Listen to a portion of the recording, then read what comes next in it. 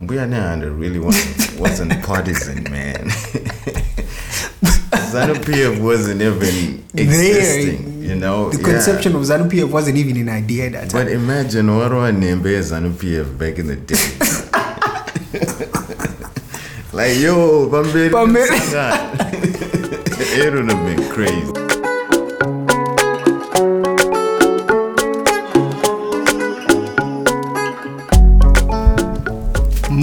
Makadi muri Zimbabwe. Kwesi kwa murutera muri. Welcome to episode number 2. Yeah, 1 hour in with 45. And today, before we go anywhere, I would like you to press the subscribe button, share this with your friend, you know, all of that good stuff. Because Nazim Nonapa is a very interesting character. Murumano Pisam Soro, Murumano Tiam Soro, Murume with some very interesting ideas and opinions, and also a very learned man. I call him Khule George.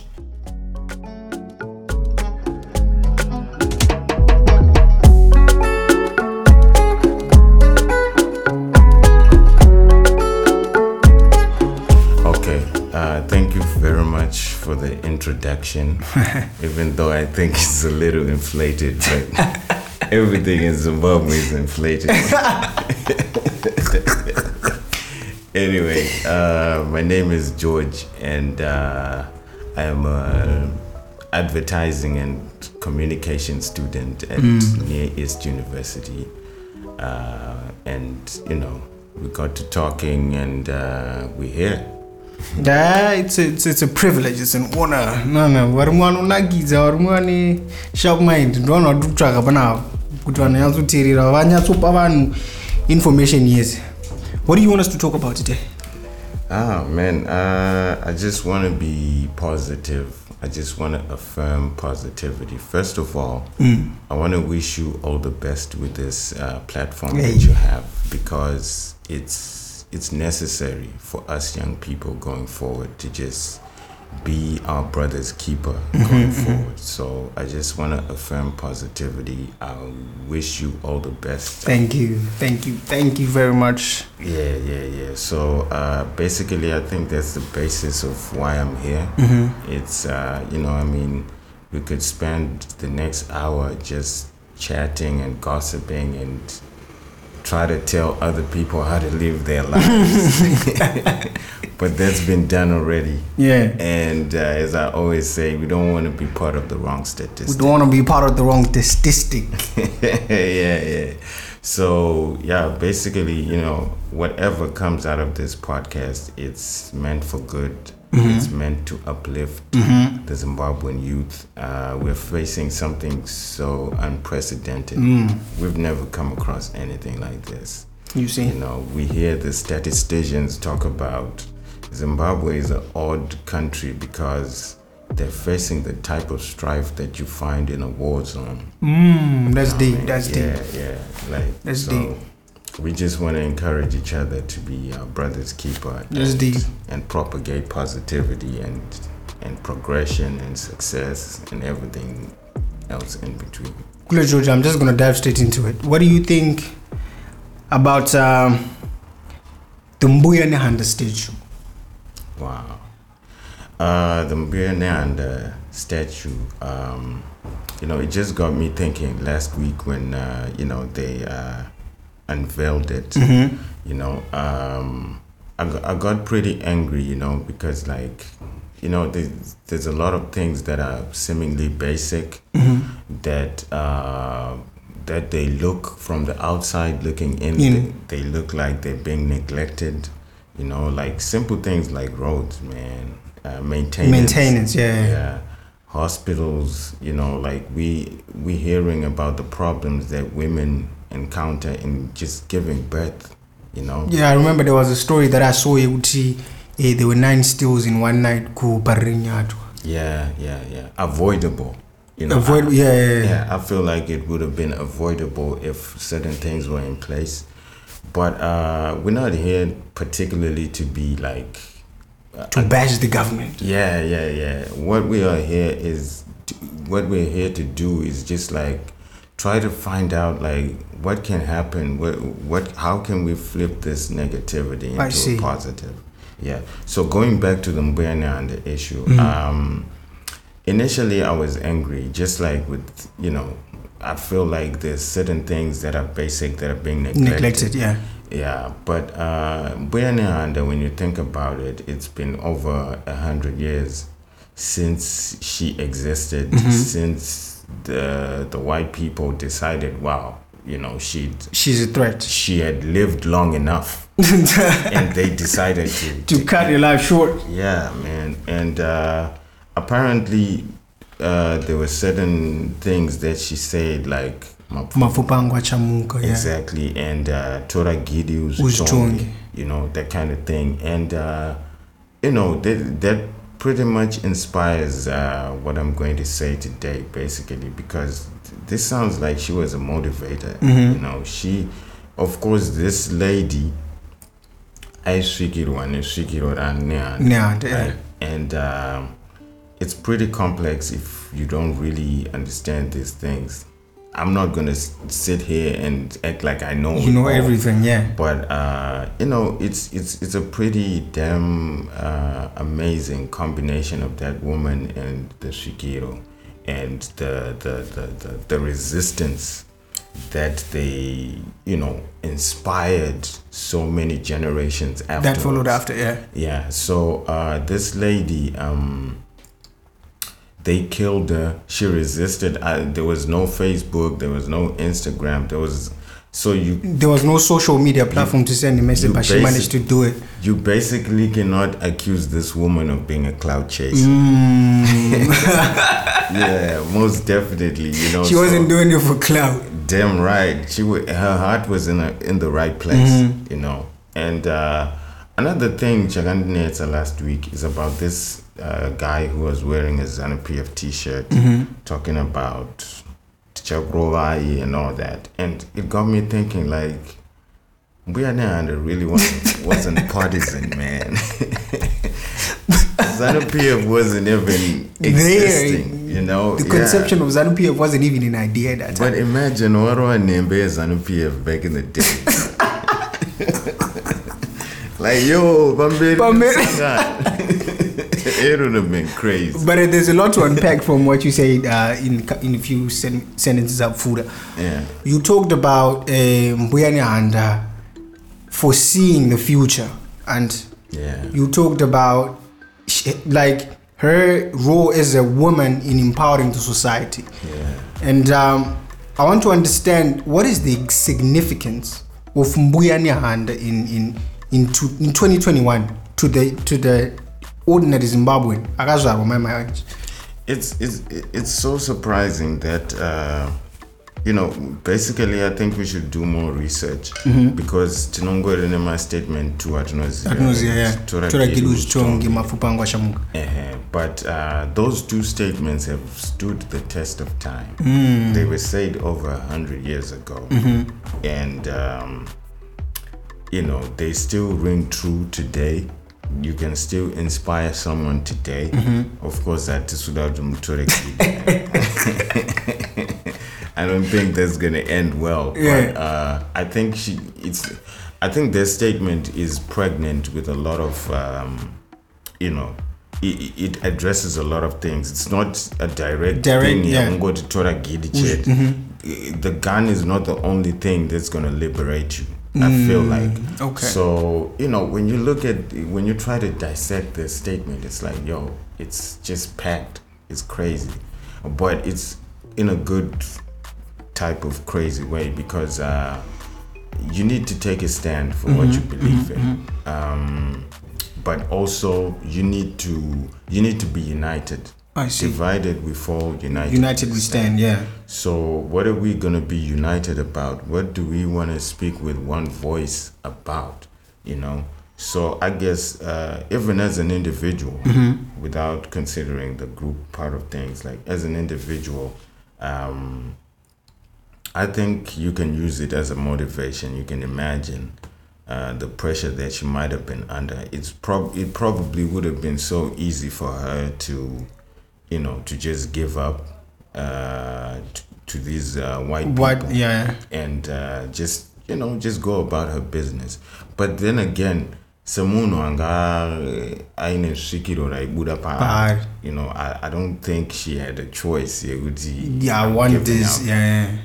So I think this statue is necessary because this woman, she fought a good fight, and up to the last minute, up to her last breath, she was just resistant and fighting for a worthy cause. And that just, because imagine kuti you have a nook around your neck and and then you say the words mafupa achamuka.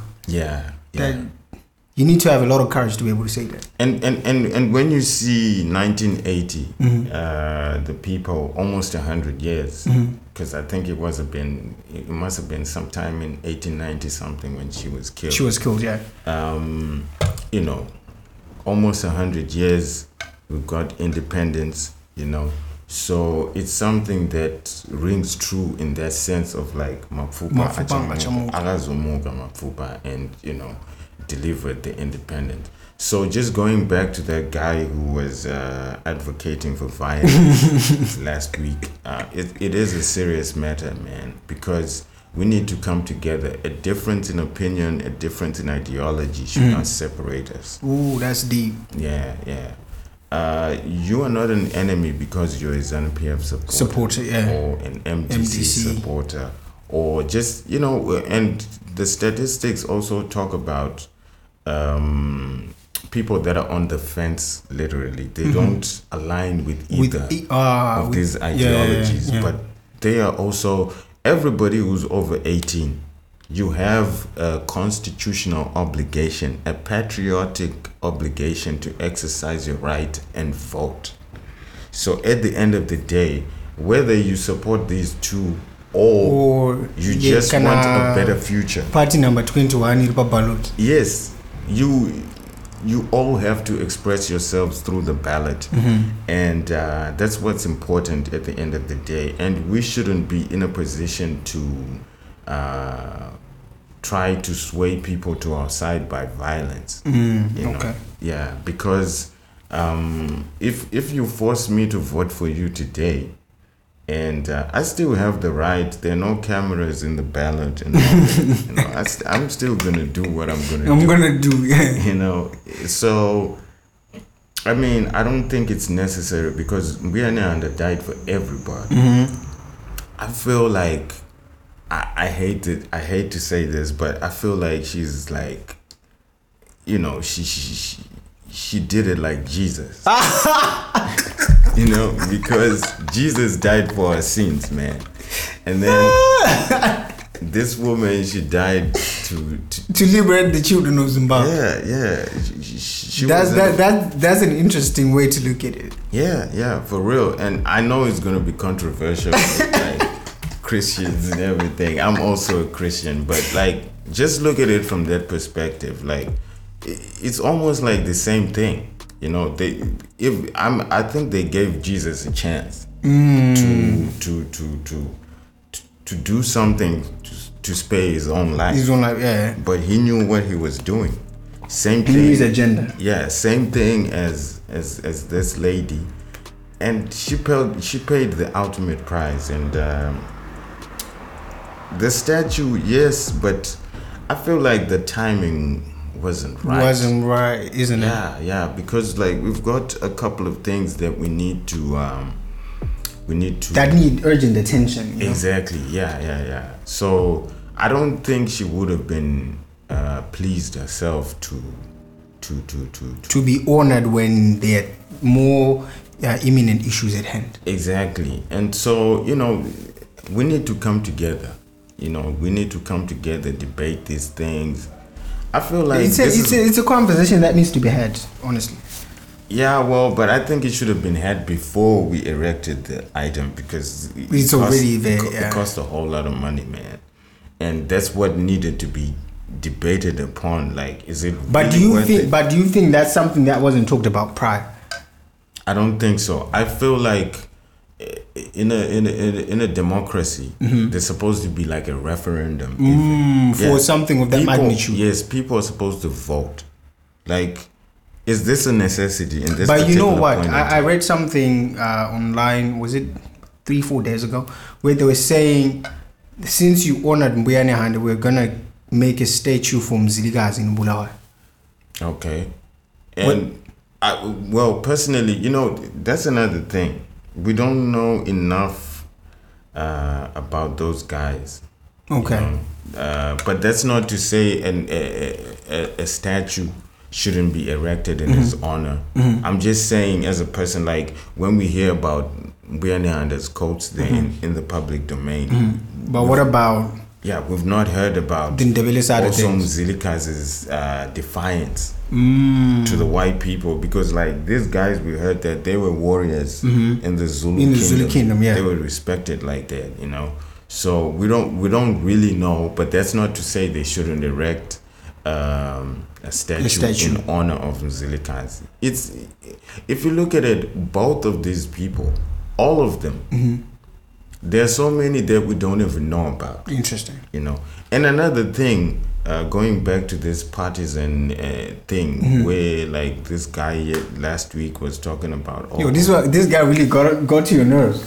No. I'm just trying to make the people understand certain things. So going back to that guy, it's like there's so many people who died for this country, and it wasn't on party lines neither. Yeah, that's true. It's not like more people got killed because there was ZANU or ZAPU, that kind of thing. But everybody, a lot of people might not have really understood what was at stake, what was being fought for, but at least they knew what they were doing, in the sense of like, oh, I'm going to fight for my country.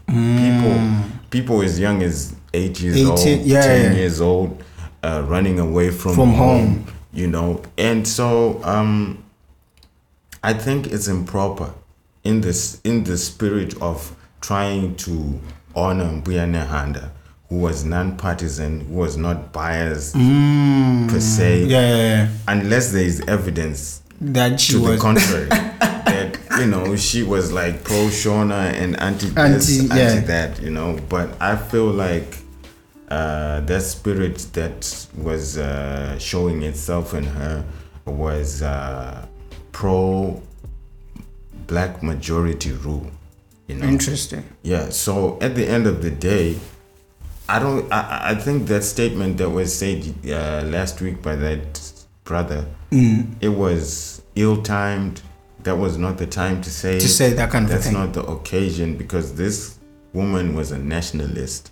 She was a patriot. And she was a uniter. Yes. When you're looking at, these things don't need technology, don't need whatever. If somebody, that spirit, was speaking through this woman over 100 years ago and speaking to the importance of unity. No, but Khule George, before you go there, I want to ask you a question. Saka, what's stopping Mbuya Nehanda kuti uzombobuda izvezvi? That's a good question. We don't know. Who says I was Buddha? Saka se usiri kunyatsoita zvawaita time yawo. Man, I think it's a controversial issue, because the white people killed the person I would do anyway. Saka ganda no dictator mwe. No, I'm saying somebody could be dead right now for the same thing.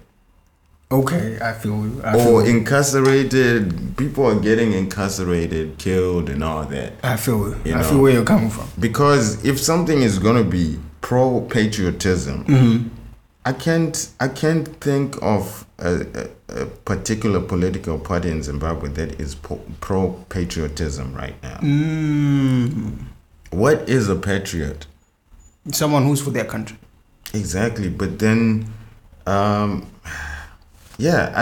guess the land reform and trying to empower the youth is pro-patriotism, right? So okay. No, but we can say they're patriot because Zimbabwe is one of the few countries where a regular citizen can take claim on a gold piece, on a gold mine, essentially. All right. I think that's a form of empowerment that a lot of people don't know about. But if you have the money, you can take a claim on it. Yeah, okay, but I think the environment is different as well, because, like, of course, back in the day, people were just black people fighting to get rid of these white people who, look, people have been conducting trade between races for thousands of years. Yes, yeah. Like the Arabians, the Portuguese, they came into Mozambique and then Zimbabwe and then for trade. You know, so our Wagazogaris, you know, so I think it was a different environment in the sense you can go to look, Mapato and all that. We're all black. These people are invading our space. And I think before Mbuya Nehanda was killed, I think so it was always something that was expected in some realm. But you know, just going back to patriotism, I feel like right now, of course, you would recognize Mnaganda Sambizilikazi, even Mbuya Nehanda, but also there are a lot of unsung heroes that also paid the ultimate price with their lives to in the struggle to emancipate this country. Freedom. So, of course, I'm not saying there should be a statue for everyone. Yeah. I feel like when they built the Heroes Acre and they have this, what they call the tomb of unsung heroes of the unknown soldier, it basically speaks to that. But at the end of the day, also, it's like in the spirit of patriotism, we have a whole lot of things that are affecting our country progress-wise right now. So we could have, given the money to like hospitals and, try to maintain our roads and try to boost production in our industries and even in the mining sector and all that.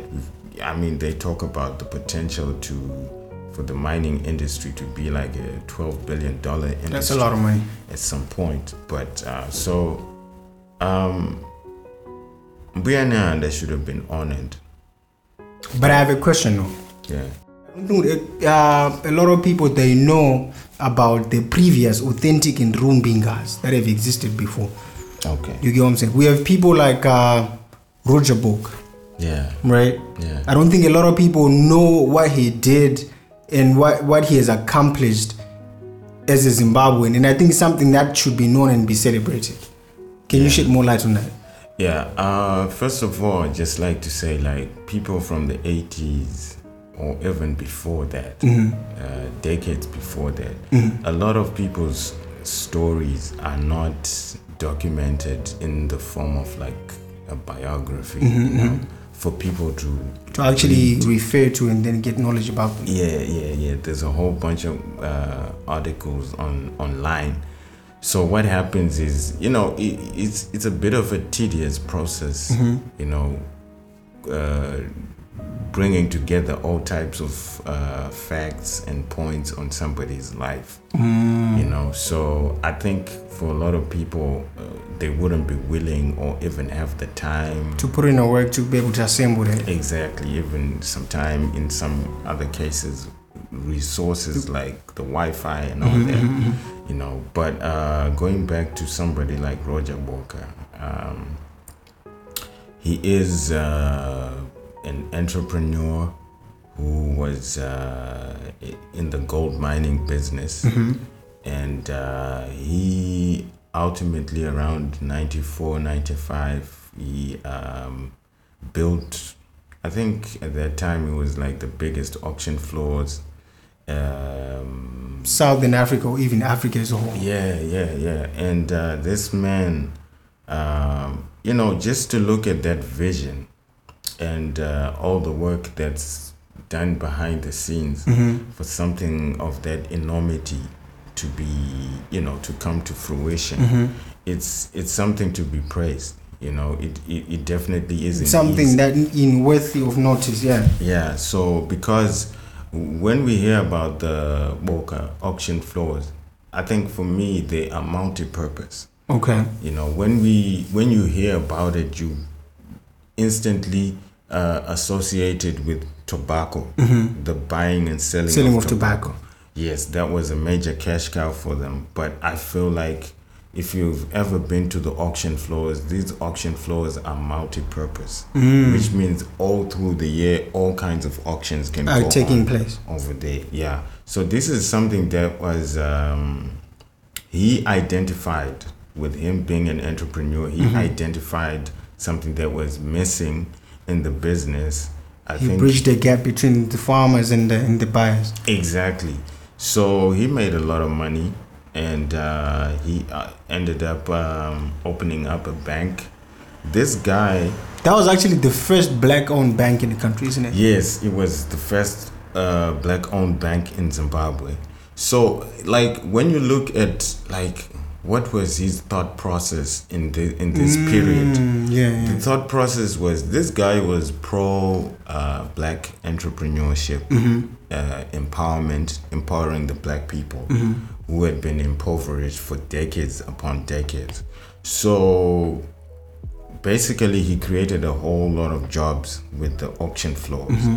And then the bank was meant to finance black owned businesses. Yes, because I think at that time, because a lot of people wouldn't have had a whole lot of collateral, the other multinational banks like Standard Chartered and all that, I think there was a lot of, They were too stringent in their protocols in obtaining finance for projects. So I think this guy he was motivated to try and bridge the gap and help the black people, So ultimately, the bank part of things, it blew up, in the sense of like people borrowed money from him, yes, and they didn't return the money, And I think they found out that some banking regulations were flouted. And there was about 26 million that was he was owed. Yes. They say that 26 million US dollars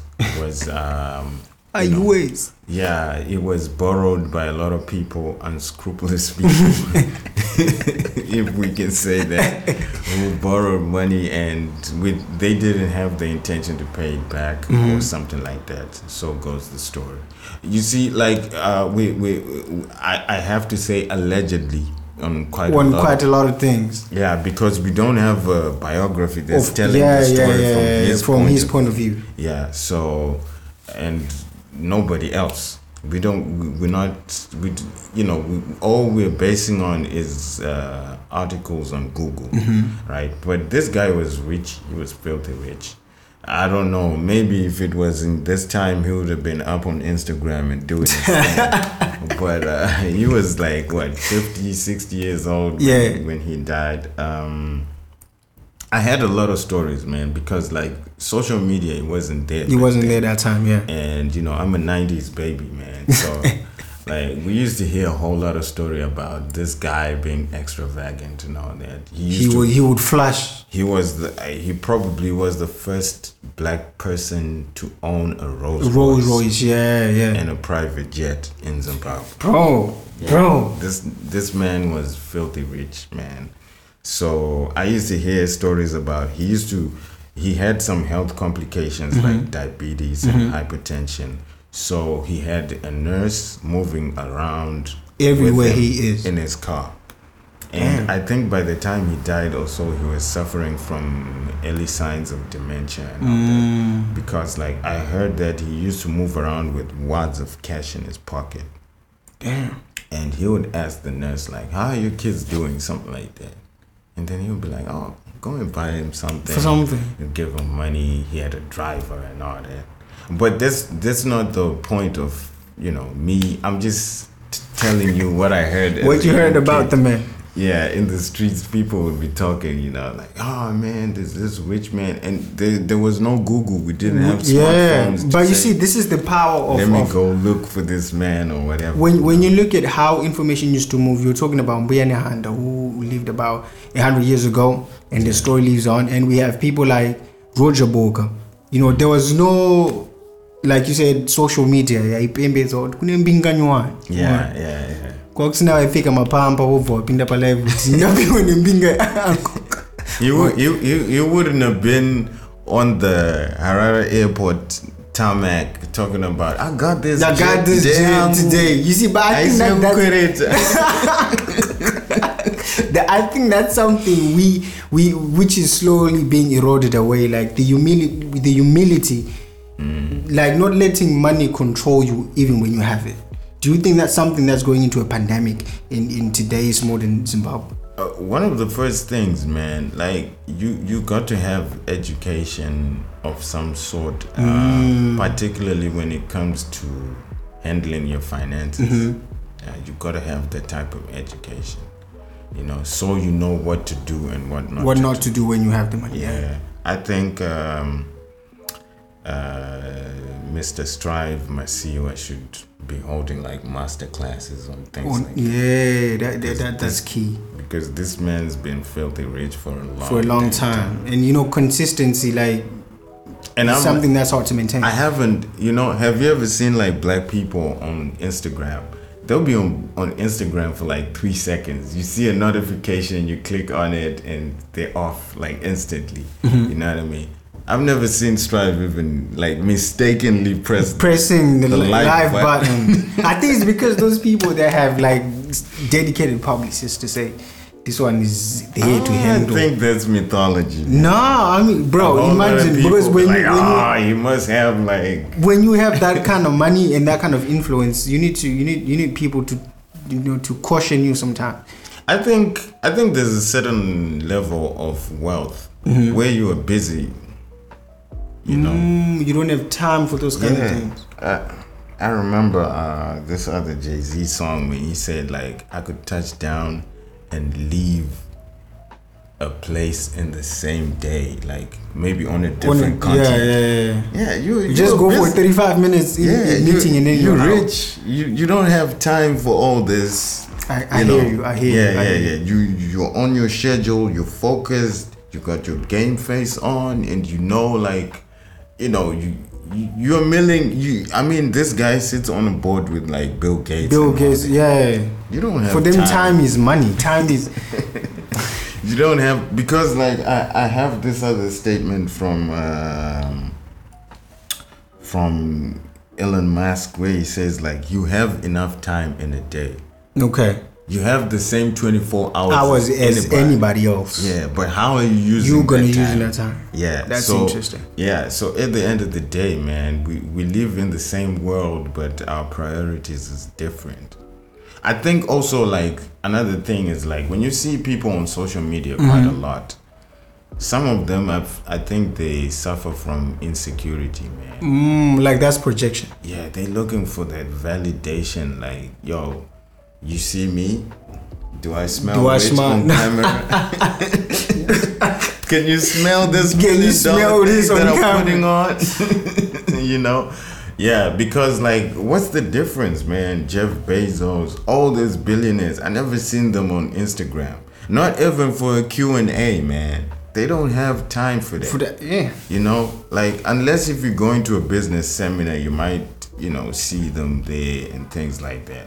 But, you know, I know we can't tell people what to do with their time or their money.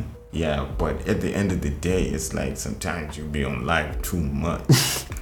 Man, you're doing too much for somebody with so much money, and now you're gonna get angry like, you live on less than $1 a day, and you've got just start disrespecting people. Yeah, but you came here. What you want me to do? You came into my space, man. You know, I feel like they have what they call the millionaires playground, the billionaires playground. But there's a peasant's playground, and I think like it's Instagram. If you're a rich person and you are on a peasant's playground, okay. Yeah, you can't complain when the comments and all that, because some people like have missed opportunities in their life and they're angry, bro. And you coming in here flaunting your things, we're gonna have a thing or two to say, man, because we're gonna be like, yo, what is this? I could have been that. Yeah, I'm not. So I'm here to vent. That's interesting. Yeah, I think it's a no-go area if you don't have a thick skin and you are seeking for validation and you're insecure. And I also think like we're living through a troll era. Yeah. Like you shouldn't take things too seriously. Yeah. Because sometimes I don't know, man. Like people are sensitive. I get that. And it's different for a lot of people, you know, because you be seeing someone who's rich, they got everything, they come on live and they're extra sensitive. They're talking about how can you be so cruel and say all these nasty things. You got money, man. You got the type of money to shut out all this nonsense. Yeah. You know, these streets is for the peasants. It's for people that are looking to get out of the gutter, and some of them are looking to stay in the gutter. Ooh. Yeah. So some of them are looking to stay in the gutter. Yeah. If you come from the hood, you know that not everybody is happy for you. For you, yeah, that's true. Yeah. Everybody's like, nah, you trying to leave? No. We Pull them down mentality. Here, we were raised here, we're gonna die here. You know, so you're not. But that's a sad way to think, though. That's. Yeah, it's a product of the environment. You know, it's not meant to. It's a launch pad. It's like departure lounge of an airport.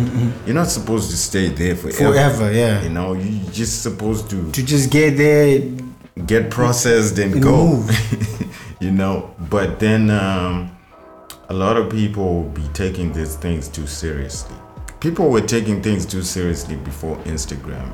It's just elevated this thing. Because, you know, a lot of people now they can have their own opinions on certain stuff. Yeah, exactly. So, you know, just going back to this social media thing, I think some people go there just to refresh and chill and all that, and people have got different conclusions to perceptions. On what chilling is, on what trolling is, and all that. And I think we're just in the introductory stage of just getting to know each other and all that, you know.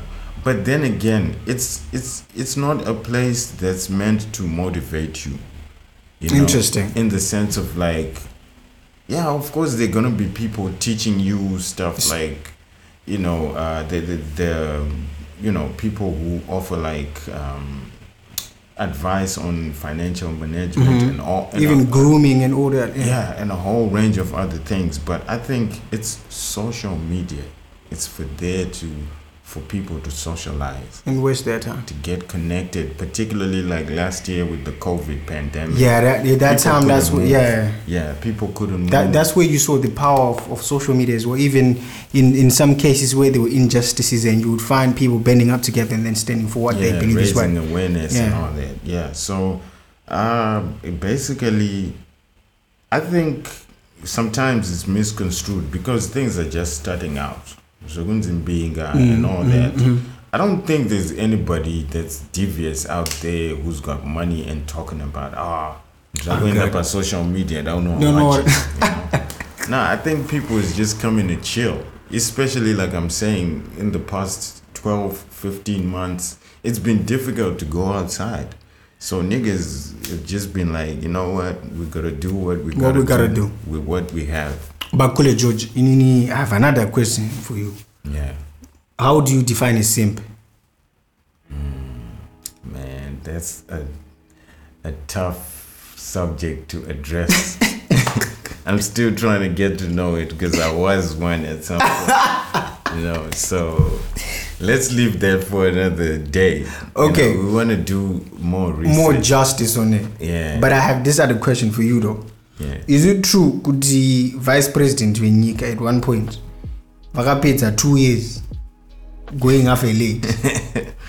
Yeah, we heard that story about the late Dr. Simon was saying that, you know, he pursued this woman who later on became his wife. He pursued her for like 2 years. Man, that's dedication, man. Munona mune consistency kuti munonyora tsamba because by the time you kwakusati kwane social media wenyora tsamba umbomira yoenda yonoreply wetu. Man, you know, I think the some details of this story are difficult to, you know, bring together and make up a mind. Yeah, because both of these people are no longer with us. But I think there's video evidence of this on the internet of both of them or either of them talking about it. I think, man, I don't think I'd have the energy, man. You know, sometimes it's like you learn about things, right? You learn about self-confidence. You learn about self-respect.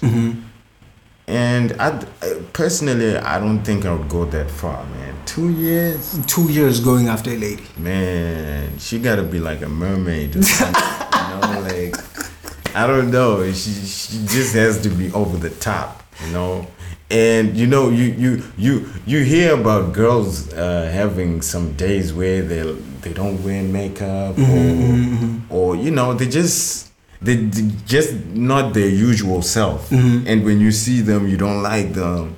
Imagine her going for 2 years consistently looking fire so much that you like, man, I'm giving everything to get this woman. But I guess this guy knew more about her with each and every time, like, yeah, he would so find much something that interesting he got energy to keep on pursuing. That's because interesting. Yeah, there had to be certain signs that were like motivating him and reeling him in his was going. And I guess it has something to do with culture and religion as well. Khule George, because I say that 2 years. I'm going to 1 week he jump I'm going to Singapore.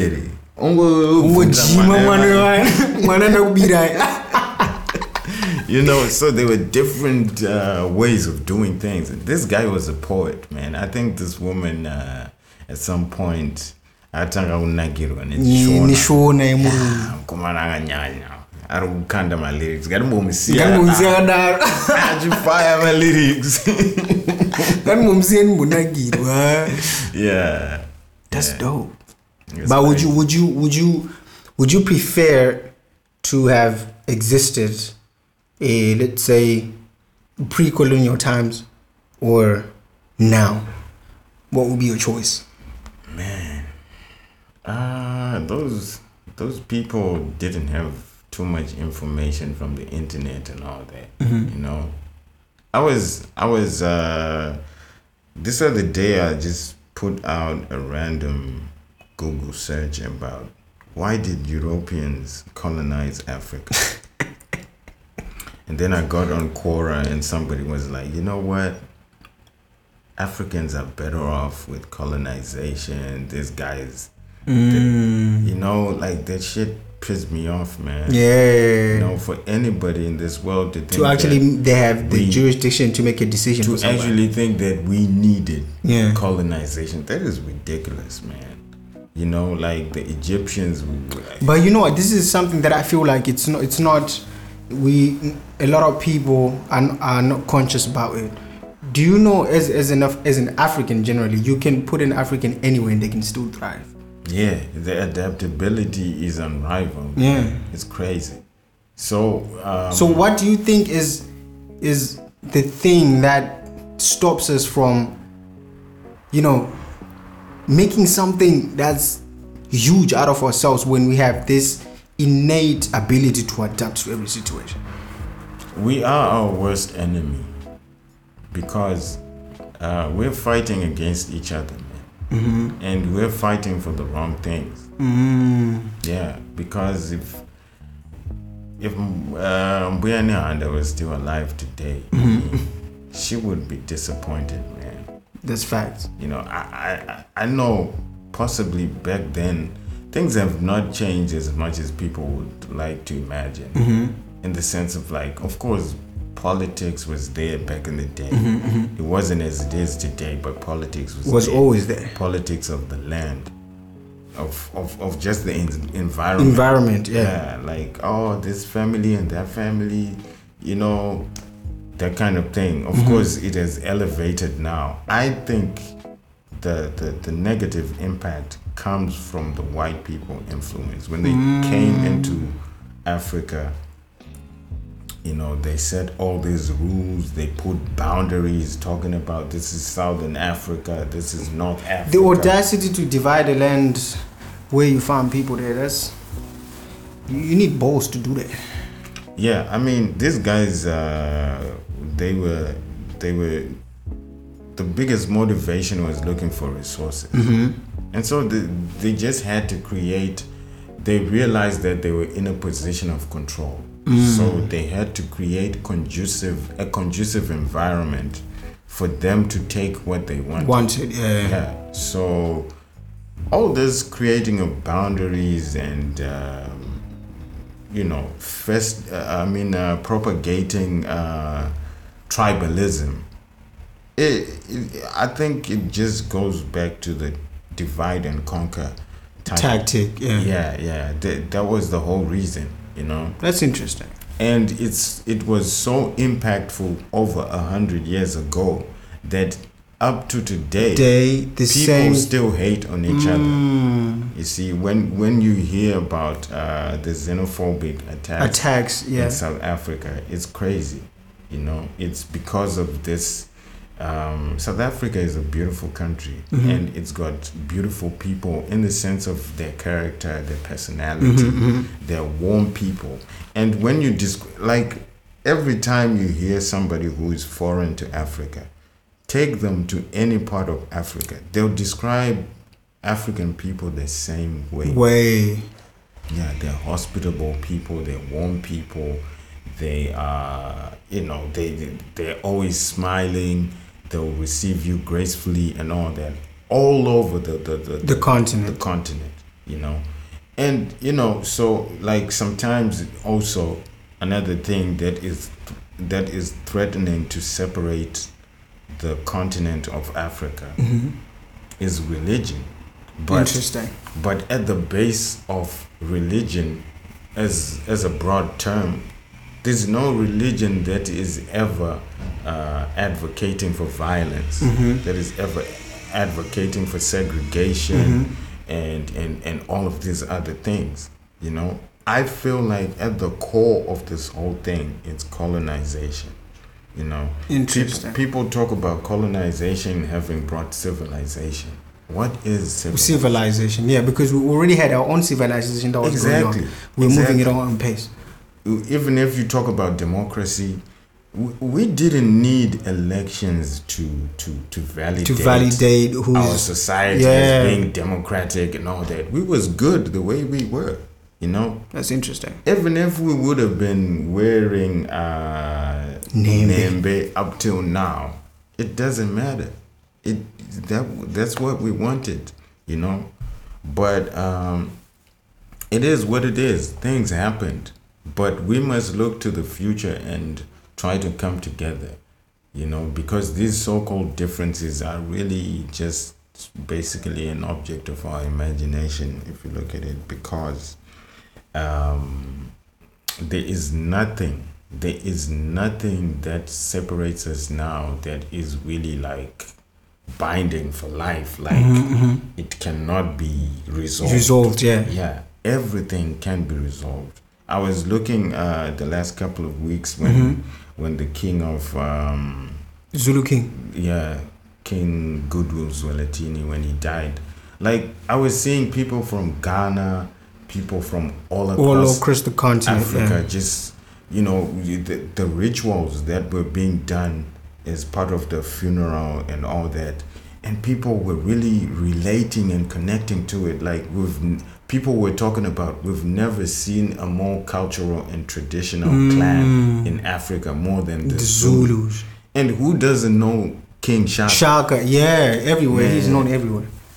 I mean, that man is known all across the world. And I feel like white people, they will try to diminish some of the good things that he did, to the extent where there's certain information that we don't know. The picture that's painted is the Harshman who killed. Yeah, when this Mbuya Nehanda statue was unveiled, a couple of days later we realized that Mbuya Nehanda was buried without her head. Interesting. Yeah, and these people, they took their heads as trophies back to their country. Like, man, I didn't know about that one. Yeah, I just read an article a couple of days ago that was talking about they're in talks to try and repatriate the heads of Chaminuka. Wait, so what do they do with these heads? I don't know, man. That's weird. You can keep somebody's head for like over 100 years. Over 100 years. It's a trophy. Yeah. That's so how are we moving forward? How are we really gonna forgive you guys? I'm not saying like we should kill them or anything, but I'm just saying like if we're saying let bygones be bygones, yeah. We've been independent for like 40 years now. Yeah. And I also heard about a whole bunch of artifacts that were stolen from Nigeria. Yeah, I read about that one recently. Yeah. And these guys were refusing, talking to about give them back. Yeah, like, oh no, the temperature in Africa, blah blah blah. But they were made there. Yeah, these are ours to keep and preserve. That's very interesting. Yeah, even when you look at we don't hear about it that much. I don't think a lot of people outside Africa, particularly in Europe and in the USA, I don't think people know about the House of Stone in Zimbabwe. In Zimbabwe, yeah. Yeah, it was built like in the 16th century. No cement. Yeah, no mortar, no nothing, you know, and it's still standing up to this day. You know what do you think is lacking in delivering this history? A whole lot of artifacts from there, yeah. Yeah, the Zimbabwe bird, like sculptured Zimbabwean stones, stone. Yeah. So some of them have been repatriated. It's just so weird, man.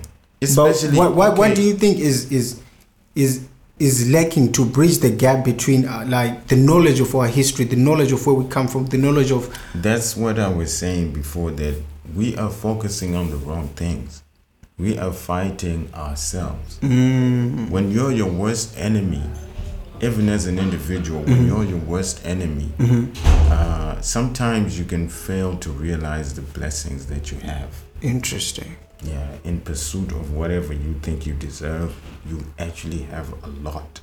So you need to like self-introspect and take stock of the blessings that you have, you know.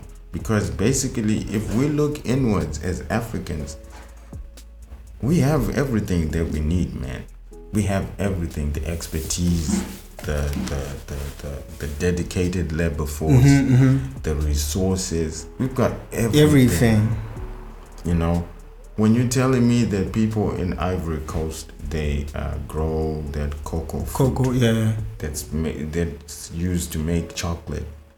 They can't even afford to go into the store and buy a Cadbury bar of chocolate. But everything is coming from their own land. Exactly. It's living as a raw material, coming back processed and more expensive, and they can't afford it. Yeah, I think that's generally the story in Africa, even when it comes to the minerals, even when it comes to a lot of things. Yeah. So I think the powers that be would try to make it seem like, oh no, it's a process. You know, it's gonna take long, blah blah. But nah, man, if we're really dedicated to making this happen, it is possible. It's possible. Yeah, I remember that song, Nas and Damian Marley. I think they did an album together, and they have a song with Lil Wayne, and it's called My Generation Will Make a Change, something like that. Okay. Yeah.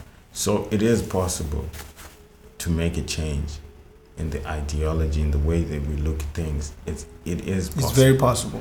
Yeah, but these people in power all over Africa, they're not willing to come to the table, you know, because I don't think being in power in Africa, being in a position of leadership, should be looked at as a burden. Like, oh, I'm overwhelmed. Yeah, I have the responsibility to take care of the needs of all these people. Yeah, but you can reach out to the grassroots. You can reach out within the continent, within the country, within the place that you reside over. I mean, you govern over, and just try to get homegrown solutions to the problems. So no mountain is high enough. No mountain is high enough. We shouldn't lose self-belief and awareness of who we are, where we come from. We are, I would like to say, like, Africa is a kingdom. And it is a well-resourced kingdom in any way, shape, or form. Yeah, we don't need anyone. All of this other heavy reliance on the IMF, the World Bank, when you are too needy, you're gonna get used. Yeah, that's true. Exactly. The one with more resources is the one who controls. Exactly. But how in this case do you have so many resources and rush to go and borrow a currency that is always losing value because of inflation when you got gold? I think that comes down to education, really. If you have the right people with the right knowledge in positions of leadership and power, a lot can change. And it can go a long way. I mean, I'm not a psychologist, but there looks to be a lot of signs of insecurities within our leaders, because how are you gonna get like a house with gold fittings and all that? What for? What for? What for? When you have 9 children that are being born in hospital and they're dead, and it's all out of neglect. Yeah, I mean, there's a certain level of extravagance that is just not necessary. I see. And people in Africa, when you become a president, you are nowhere near being a god. No, you are dispensable. It is a privilege to be in that position. It's a position of service. Yeah. And people try to separate it. Anybody who works in government or works for the government or whatever, from the lowest rank to the president, they're all what we call civil servants. Yeah. What is a civil servant? He's there to serve the interest of the public. Exactly. If they're not doing that, if they're not, if they're not doing their duties properly, they should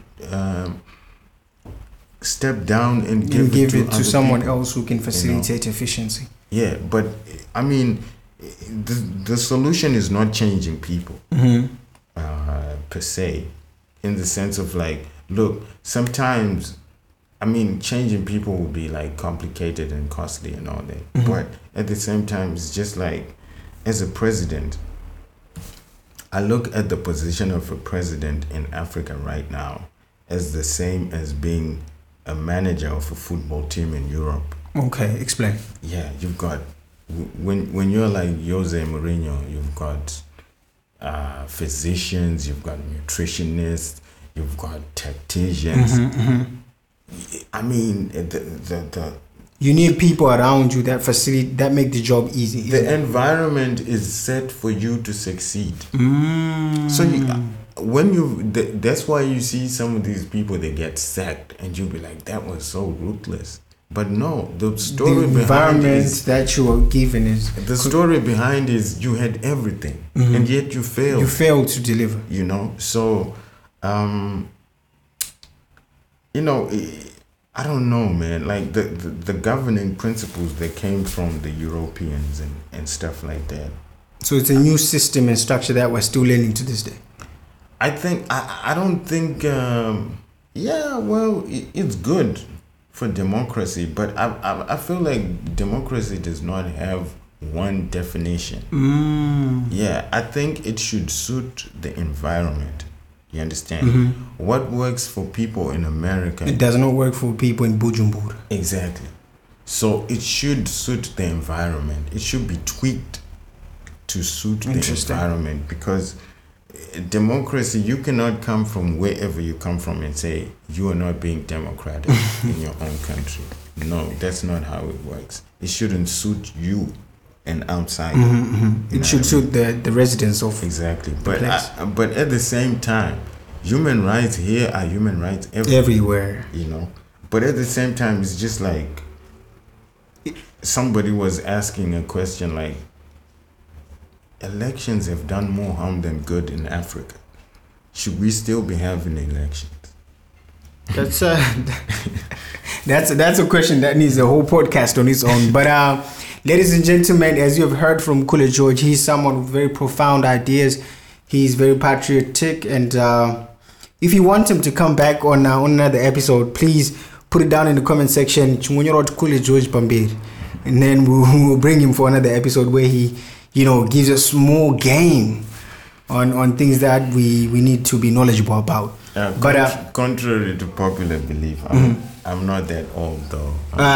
Stop selling yourself short. But before we close out this podcast, we have a segment where we ask you, Khule George, to give us the music that you're listening to. Plug the people on the music, and after you give us a few songs you want us to listen to, also recommend a book or two you want the people that are listening to this podcast to go read and check out. I don't listen to like mainstream music. Okay. Yeah. These days I'm listening to some B.I.G., some Tupac. Vintage, classic. I just be listening to like the Which album would you want people to listen to? Oh man. These days, like with this Spotify and all that, I'll be picking up certain singles. But then, like for me right now, I think my favorite album is the debut P. Diddy album. Okay. I think it's called No Way Out. Yeah, that's the album that I'm listening to. For me, like I was just watching this other interview about a Jay-Z interview from like 2013 when he was talking about Puff Daddy was not really a rapper like that. So like I think his first album sold like 10 million albums or something like that, and he wasn't even a rapper. Damn, that's a lot. Yeah, so but like some of the bars that he's dropping on that album is just mad. It's fire. They're actually funny to me. I'm just listening to it and thinking like this is crazy. But I like he is somebody who is groovy. Okay.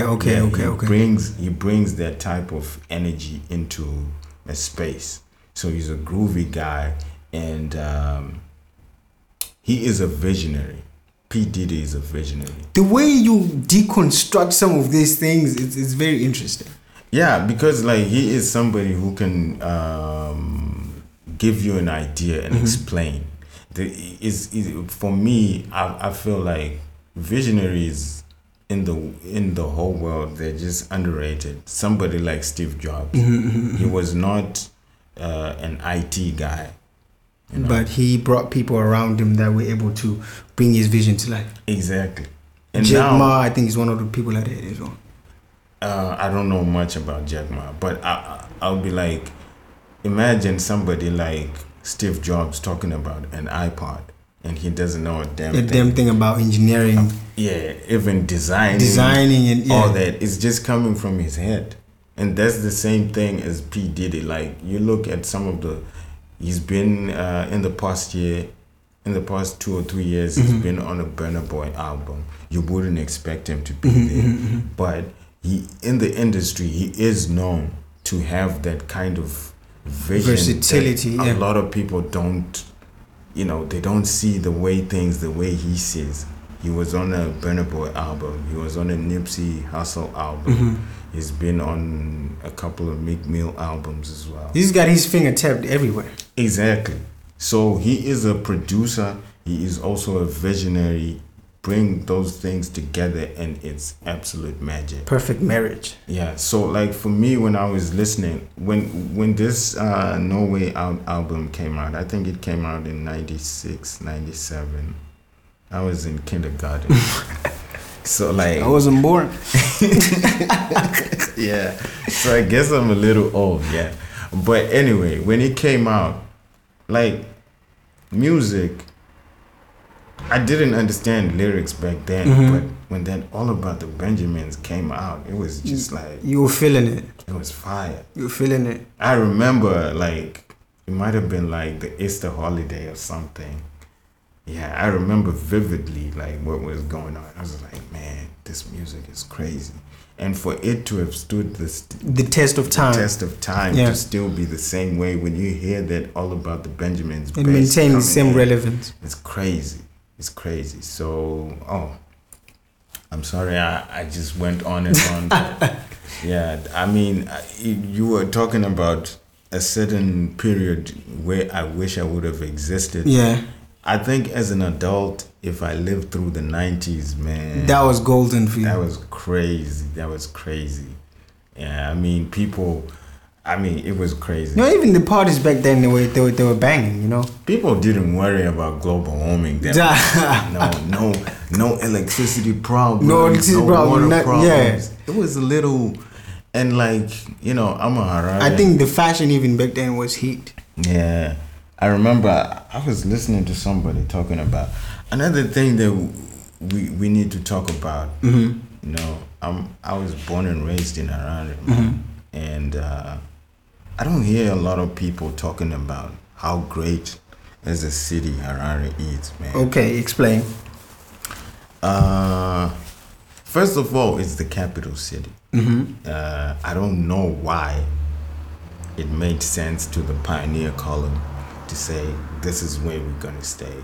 I think I've read about it, but I've just lost my train of thought for a bit there. But never mind about what the white people thought. But Harare, for me, I lived a large part of my life up to today in Harare. Of course, I'll leave and go to other cities and countries and all that. But man, Harare, it's pretty much had anything and everything that I've ever, because like you ever pulled up to another smaller city and you'd be like, man, this is their city. This is the city. This is what they, But I think, yeah, but I think one traffic light. Come on, man. You're serious? You don't even have speed humps in that city. What's going on, man? What's happening? You don't got no food bridge over. I know. Khule George, we need you on the second episode. People, if you want Khule George to come back, spam the comment section. Just say Pambe Kuna Khule George, and we'll have him on another episode. Banu pai naurirwa. Nega. What about books? What do you want to plug people on? Books. I'm still trying to read a couple of books, but 7 Habits of Highly Effective People. 7 Habits of Highly Effective People. Yeah, I would want the people to read that one. I try to read about like self-help books. I think self-introspection is important. It's key. Yeah, because you don't want to introspect on like Instagram on the way forward. You want to introspect from inside out. Yeah, and so that's the food that you need. The food for your brain, your heart. It's the books. So that one I read. I couldn't believe that I finished this book. It was just an absolute page turner for me. It was the Solomon Mjuru biography. Like, it was crazy. We heard a lot of things back in the day, but when I read it, it brought some of them to life. It's being true and all that, and some of them were debunked. But it's quite a great. It's book. A good read. Yeah, one of the few 5-star generals we had. Yeah. real OG. What else? I think for now. For now, those two can do. Yeah. We're just gonna get to know each other, so we will reveal more as time goes on. That's it from myself, Nash 45, and Khule George. It has been a wonderful time of 1 hour. So catch you on the next episode next week, Wednesday. And I have another guest that will be coming through also. So stay on the lookout for that one. From us for today, we say peace and we are signing out.